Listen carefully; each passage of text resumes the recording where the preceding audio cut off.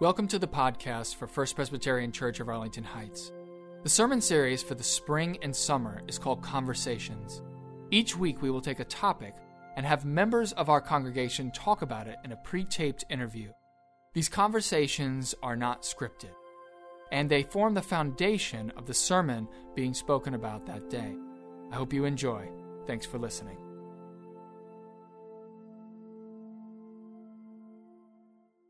Our next scripture lesson comes from the book of Genesis, chapter 1, verses 26 to 31. You know I can't stay away from Genesis for too long. So, I'm back to it now, and this starts like this. Then God said, "Let us make humankind in our image, according to our likeness, and let them have dominion over the fish of the sea, and over the birds of the air, and over the cattle, and over all the wild animals of the earth, and over every creeping thing that creeps upon the earth." So God created humankind in His image. In the image of God, He created them, male and female, He created them. God blessed them, and God said to them, "Be fruitful and multiply, and fill the earth, and subdue it, and have dominion over the fish of the sea, and over the birds of the air, and over every living thing that moves upon the earth." God said, "See, I have given you every plant yielding seed that is upon the face of all the earth, and every tree with seed in its fruit. You shall have them for food. And to every beast of the earth, and to every bird of the air, and to everything that creeps on the earth, everything that has breath of life, I have given every green plant for food." I don't know if you all realize this, but originally, if you're going to take the Bible very literally, we were vegetarians. We weren't allowed to eat meat at this point in time. So, anyways, that's a very literal translation, literal reading of it, though. And it was so. God saw everything that He had made, and indeed it was very good. And there was evening, and there was morning, the sixth day. The word of the Lord. So, before I get into it, you all know that this new sermon series is called Conversations. That's what we are doing for this whole rest of the year until we get to September. And each week we're going to start with a pre-taped conversation between members of our congregation. And today, the pre-taped conversation that you are going to be watching is about beauty. So, let's see it. I don't want to talk over you. You can go first. Okay, you want me to go first? Yeah. Okay. What makes a person beautiful? What makes a person beautiful is when they're nice and they're helpful. I think you can take beautiful two ways. I think you can judge someone off their beauty based off of how they look, like their complexion, and you can base someone by their beauty off of their personality. So yeah, it could be very shallow, or it could be more, in depth. I feel like it's not there's no concrete answer to the question, because there are so many different things about different people that are beautiful, and I think a lot of what makes someone beautiful is them being themselves as a person and who they are, because everyone's different, and I think that's kind of beautiful. Are you a beautiful person?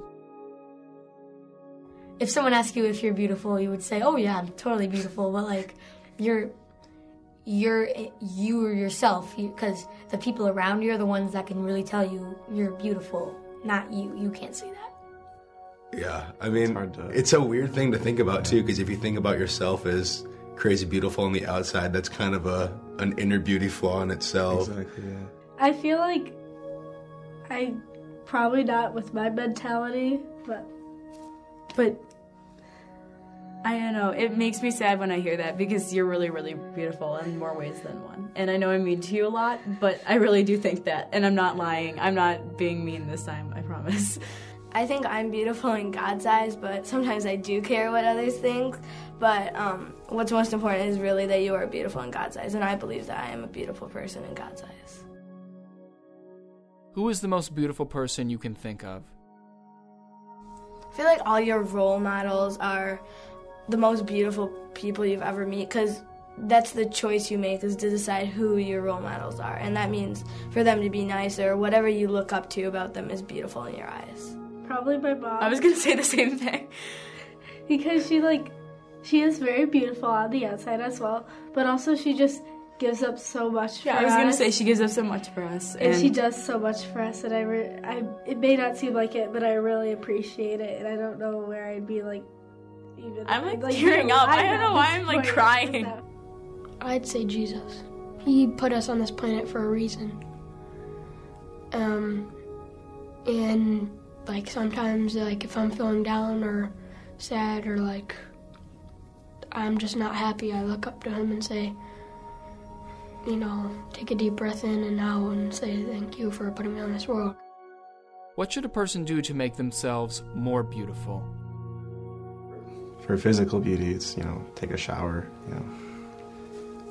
dress nice, I guess, and try and be presentable.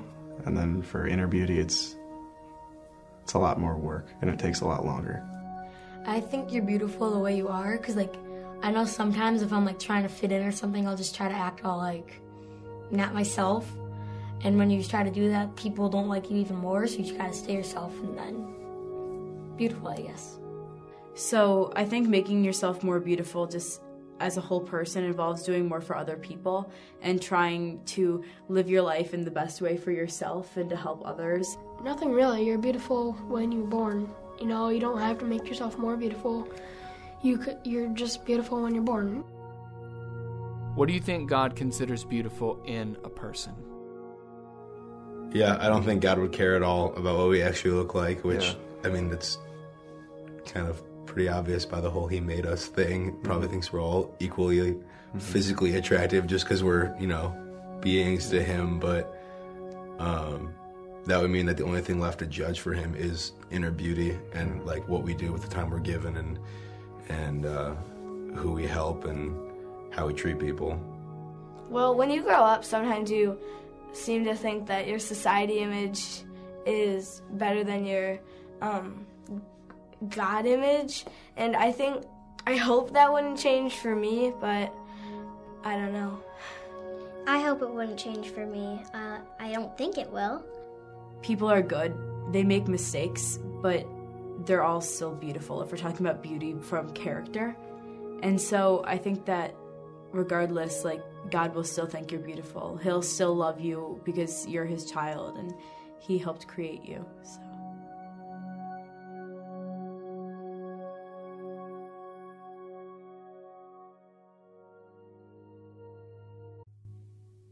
It's not bad, huh? So I want to start off by reiterating something that Emily Allen, one of the elementary age girls, said in that video. She said that as we get older, we tend to think that our society image is more important than our God image. And I think that that's absolutely 100% true. We all have two images, don't we? We have this outside image that the whole world sees. It's our external complexion. And then we have this image inside of our hearts, our internal complexion. And I think that the phrases she used to talk about this were just so dead on to that. I really like that. Society image, God image. And they really capture what this is all about. So when we're talking about external features, your body and the way that your face looks, whether or not those things are beautiful are all based on the judgments of society, are they not? Would you agree with me on that? And different societies, they have very, very different ways of thinking about what is beautiful. So if we're talking about America, if we're talking about our society, we base beauty mostly on what we see in movies and fashion magazines. So if we're talking about women, females, generally you need to be young, thin, blonde, probably blue-eyed, and you probably need to be white. That's important for our sense of beauty, female beauty in America. If you're male, you need to be tall, muscular, tan. You need to have these sharp, chiseled features, and usually, almost always, it's brown hair. So those are what we tend to think of as being beautiful people in our culture. But if you go to other societies around the world, our sense of what is beautiful in the Western world may not be the sense of what is beautiful to other people. For instance, let's say we went to South Korea. South Korea has a very different sense of beauty than we do. And they derive their concept of beauty from Japanese animation.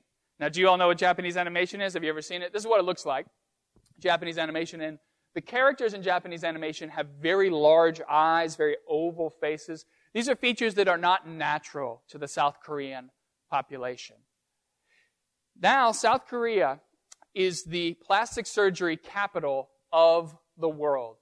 In 2014, there were 980,000 plastic surgery procedures performed on that population. That's 20 procedures for every 1,000 people. The South Koreans are spending huge sums of money to create a look that is not genetically common for their ethnicity. But that's just in our modern day and age. If we could go back in time, we could see that there's all kinds of different standards, and they've evolved over time. Let's say we go back to ancient Rome. Now, in ancient Rome, they had a very different sense of what ideal beauty looked like, particularly when it came to females. So in ancient Rome, the most common female body, the ideal female body, was a woman with fat and curves. The reason why is because weight indicated wealth. The vast majority of the population was thin because they couldn't afford to eat. And so if you had a more plump figure, what that showed was you had the means to feed yourself. So if you are thinking of Cleopatra, right? Cleopatra was known to be a gorgeous woman, right, at her time. Now, most of us in our day, what do we think of? We think of a fashion model, don't we? That's not what you should be thinking of. You should be thinking of a larger woman because that was the ideal female figure at that time. Now, what you'll notice with each of these examples is that when you look at America, South Korea, or even ancient Rome, is that what is beautiful, what is most beautiful, is what is most rare in the population. The harder it is to achieve, the more we idealize that across the broader society. And of course, this has an impact on the way we value ourselves, right? Because if you hit the genetic jackpot and you happen to look like the standard that our society has put out there, well, then you are given permission to feel good about yourself. But if you happen not to meet that standard, if you are below the standard, which is like true for 99.9% of us, then you are made to feel as though something critical is lacking from your life. I have spoken in previous sermons about how much of our standard of physical beauty in America is derived from advertising. Every day we are bombarded with images that tell us of what we should and should not be. Every day, I think this is fascinating, the average American will see somewhere in the area of 3,000 advertisements. 3,000 advertisements. And these advertisements, they not only are selling us products, but they're selling us ideals of normalcy. They're trying to show us what a successful life looks like. If you look like these people who own these products and who are doing these things, then you will be happy. The person who really brought this home for me was the women's rights activist Jean Kilbourne. Jean Kilbourne, she has done this presentation called Killing Us Softly, which talks about how advertising affects women and how advertising uses women to sell their products. And I'd actually like to show you a little clip from her presentation because it's really fascinating. She has some amazing insights into what it means to be a female, particularly in terms of advertising. Let's watch that.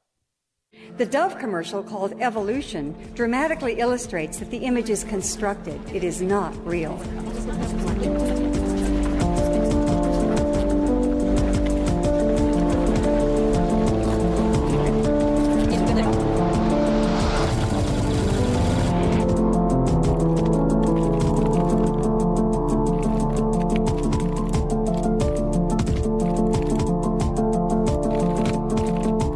So the image isn't real. It's artificial, it's constructed. But real women and girls measure ourselves against this image every single day.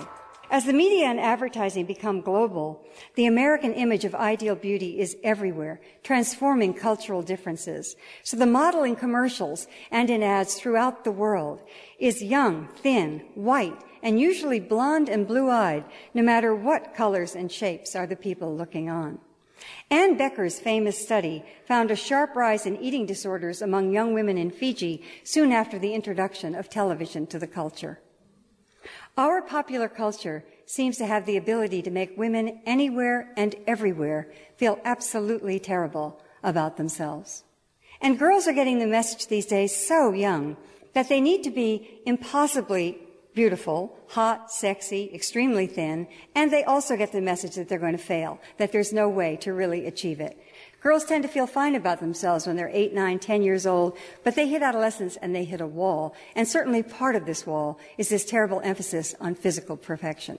Basically, we're told that women are acceptable only if we're young, thin, white, or at least light-skinned, perfectly groomed and polished, plucked and shaved. And any deviation from this ideal is met with a lot of contempt and hostility. On the deepest level, the obsession with thinness is about cutting girls down to size. And what could say this more vividly than this relatively new size in women's clothing, size 0 and size 00? Imagine a man going into a clothing store and asking for anything in a size 0, but our girls are taught to aspire to become nothing. So no wonder we have an epidemic of eating disorders in our country and increasingly throughout the world. I've been talking about this for a very long time, and I keep thinking that the models can't get any thinner, but they do. They get thinner and thinner and thinner. This is Anna Carolina Reston, who died a year ago of anorexia, weighing 88 pounds, and at the time she was still modeling. So the models literally cannot get any thinner. I hope that you all might take a little bit of time today to go home and actually just type in Killing Us Softly 4. She's done 4 iterations of this. You can watch it for free online. It's amazing. It's about 45 minutes. It's a really important thing to see because I think it really brings home this whole idea of what she's talking about. And there's so much more than just the little bit that you saw right there. What I find to be so fascinating about all of this is that everybody sitting in this room knows that our society image, that it really shouldn't matter that much. And you could see that in the video, right? Every single one of those people, they knew that the internal complexion mattered so much more than the external complexion. But you could see an evolution in their thinking as they got older. The youngest ones in elementary school, they were able to articulate very well that really beauty really comes from what's inside. But as they got older, what happened? You could see how they were wrestling with the societal pressure that external beauty really does matter. The fact is, it's inescapable to us. And that's because, as Gene Kilborn says, we have, as a society, bought into this idea that physical perfection is something that is attainable. And somewhere along the way, we all decided, yeah, that's a thing that we should do, that we should strive as humans to be perfect. And this is what I find to be so interesting, is that it creates a paradox inside of us. When you strive for physical perfection, something happens inside of us that causes us to die in ourselves. It causes us to be dead and lifeless. And this is what Jesus' scripture is about that we read today. I love this scripture because it really gets at the core of this in a great way. So let's just bring it up. Let's just take a look at it. He starts off by saying, "Woe to you, scribes and Pharisees." And he says, "For you are like whitewashed tombs that look beautiful on the outside, but on the inside are full of the bones of the dead and all kinds of filth. So you also, on the outside, look righteous to others, but inside you are full of hypocrisy and lawlessness." Now, what is he trying to say with this? What he's trying to say is, you can do all the right things on the outside to convince other people that you have it all together, but that doesn't mean that on the inside it's all there. In fact, quite the opposite. We often use that external perfection as a mask so that people will not see the emptiness that we are hiding inside of our souls. What's amazing to me is this scripture was written almost 2,000 years ago, and it is so dead on to what we are dealing with in our world today. And it speaks to something that I think is fundamental to what we are as a species. So I think all of us, on some level, we have this desire to present a certain amount of physical perfection. We want to have the idea that we are externally beautiful. Now, why? Because if you look like you have it together on the outside, then you are not going to be perceived as weak. And if you're not perceived as weak, then people can't take advantage of you. I think that's built into our genes.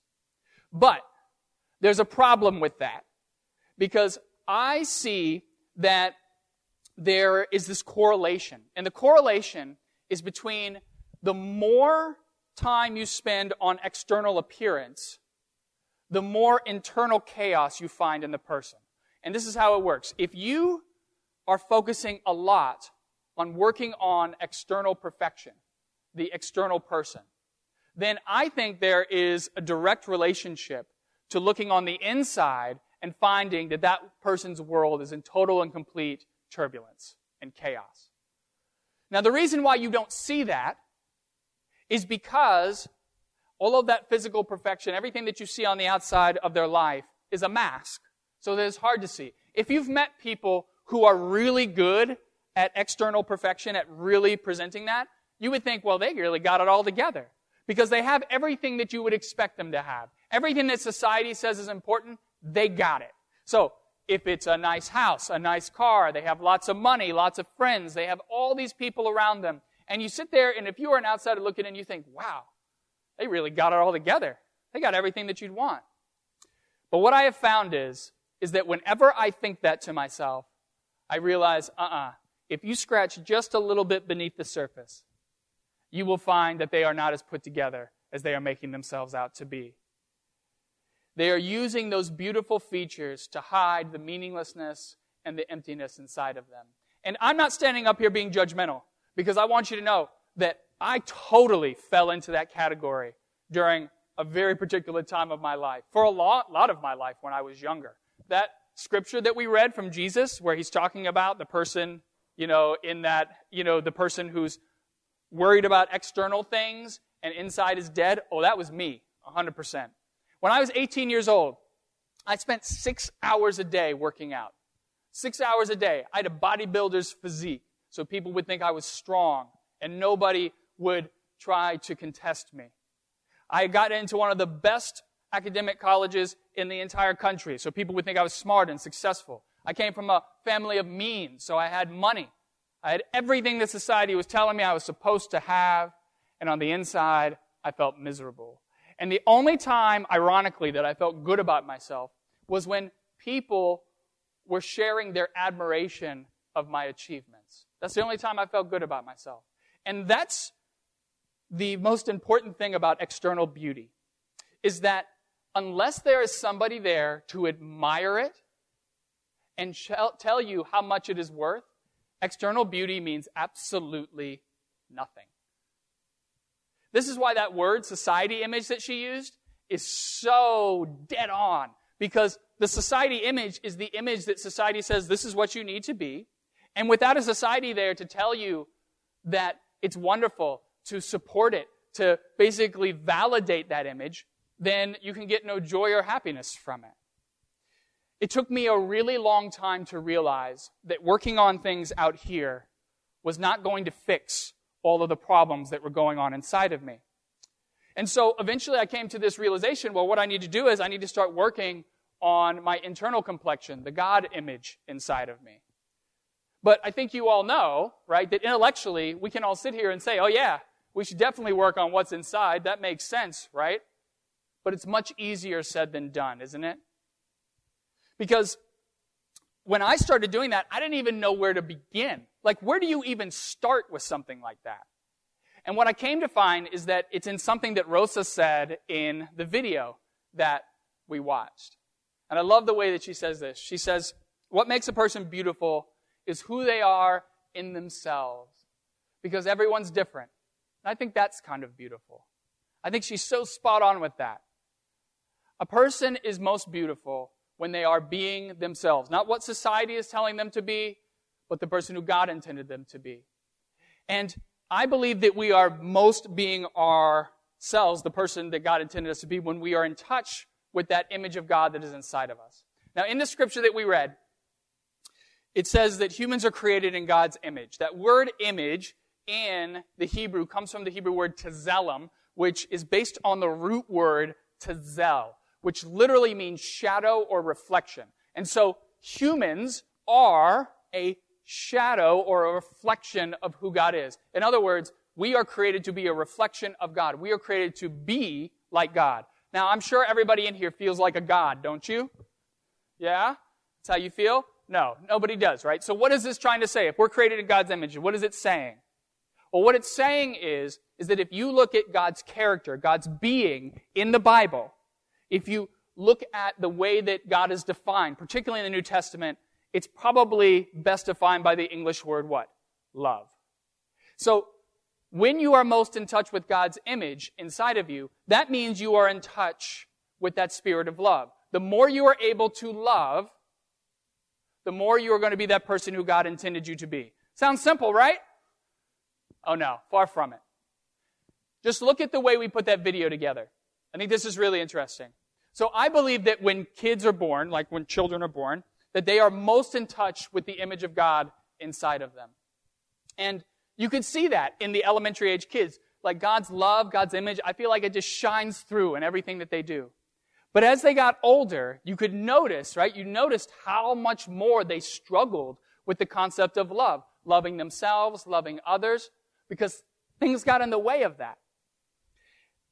And you all know that as adults, many adults have been so affected by the negative experiences of their life that they have shut that part of themselves off, that they actually are not open to truly loving anymore. Because when you love somebody, right, what are you doing? You are making yourself vulnerable. And when you're vulnerable, it can hurt. And so you just shut that off, and of course, what's left to focus on? Well, the only thing you can focus on is external things, because you can control those things. I can buy a nice house. I can wear nice clothes. I can make my body look a certain way, because I can control all that, and that's not painful, but this is. And so we shut that down.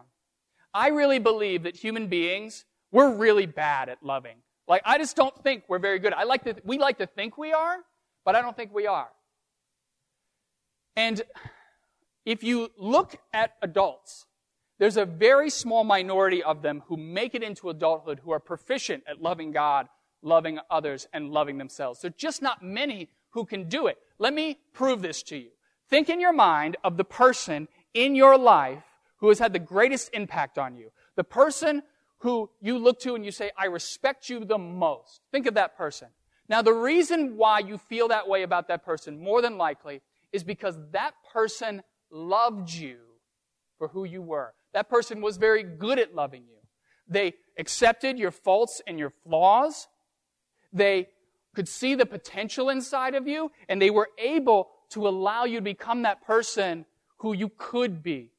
Now, if you're thinking of that person right now, there's not many people like that in the world. You know that. You don't come across people like that very often. And when you stumble upon it, you know that it really is very meaningful, isn't it? When I started that journey to work on that person inside of me, that God image, I didn't have anybody like that in my life at that time who I could turn to, who saw the potential in me. I was on my own. And it was a great comfort to me when I read in the Bible this idea that God loved me for who I was, that God was not going to hold my mistakes against me, that God wanted me to become this different person and would help me. And so as I started to let go of that society image, what I realized is that God was helping me to actually love myself for the first time. Which, I know that sounds strange, but the fact is, my love for myself was based on what other people thought of me, not on who I was. And each day, as I invested a little bit more in that, I look in the mirror and I could see God's image pronounced a little bit more. And you know how I knew that? Is because I was able to love other people more in the world until eventually I realized that I was no longer deriving my worth and my value from the admiration of others, but from the love that I was able to release into the world. And so I want to end this morning by asking you a question. And I want you to look deep inside of yourself. And I want you to ask yourself, of the two images that you have, your internal complexion, your external complexion, which is more important to you? Is it your external complexion, your society image, what others think of you? Or is it your internal complexion, your God image, loving God, loving others, loving yourself? I know, we all know what the answer should be. Come on. I mean, we're not stupid. I'm asking you to ask yourself, what is it really? Where does it lean? And if it leans in the direction of society image, I want you to open yourself to a possibility. Because if you lean in the direction of the society image, what that means is that you've closed off a little bit of your heart. The more you lean in that direction, the more you close it off. And for some people, it's really far down. For other people, it's closer. But I would ask you to open yourself to the possibility of allowing God to love you for who you are. That made a huge difference in my life. And I hope that if you lean in that direction, that you would allow that to happen. And I want to end with a quote from Rosa, because what she said, I think, was so profound. She says, "We all make mistakes, but God will still love us. God will still think that you're beautiful, because God created you, and you're His child." I hope that all of us in here can take comfort in the wisdom and truth of those words. Amen. Thanks for listening. And if you want to learn more about First Presbyterian Church of Arlington Heights, please visit www.fpcah.org for more information on service times, directions, and to learn more about the First Pres family of faith.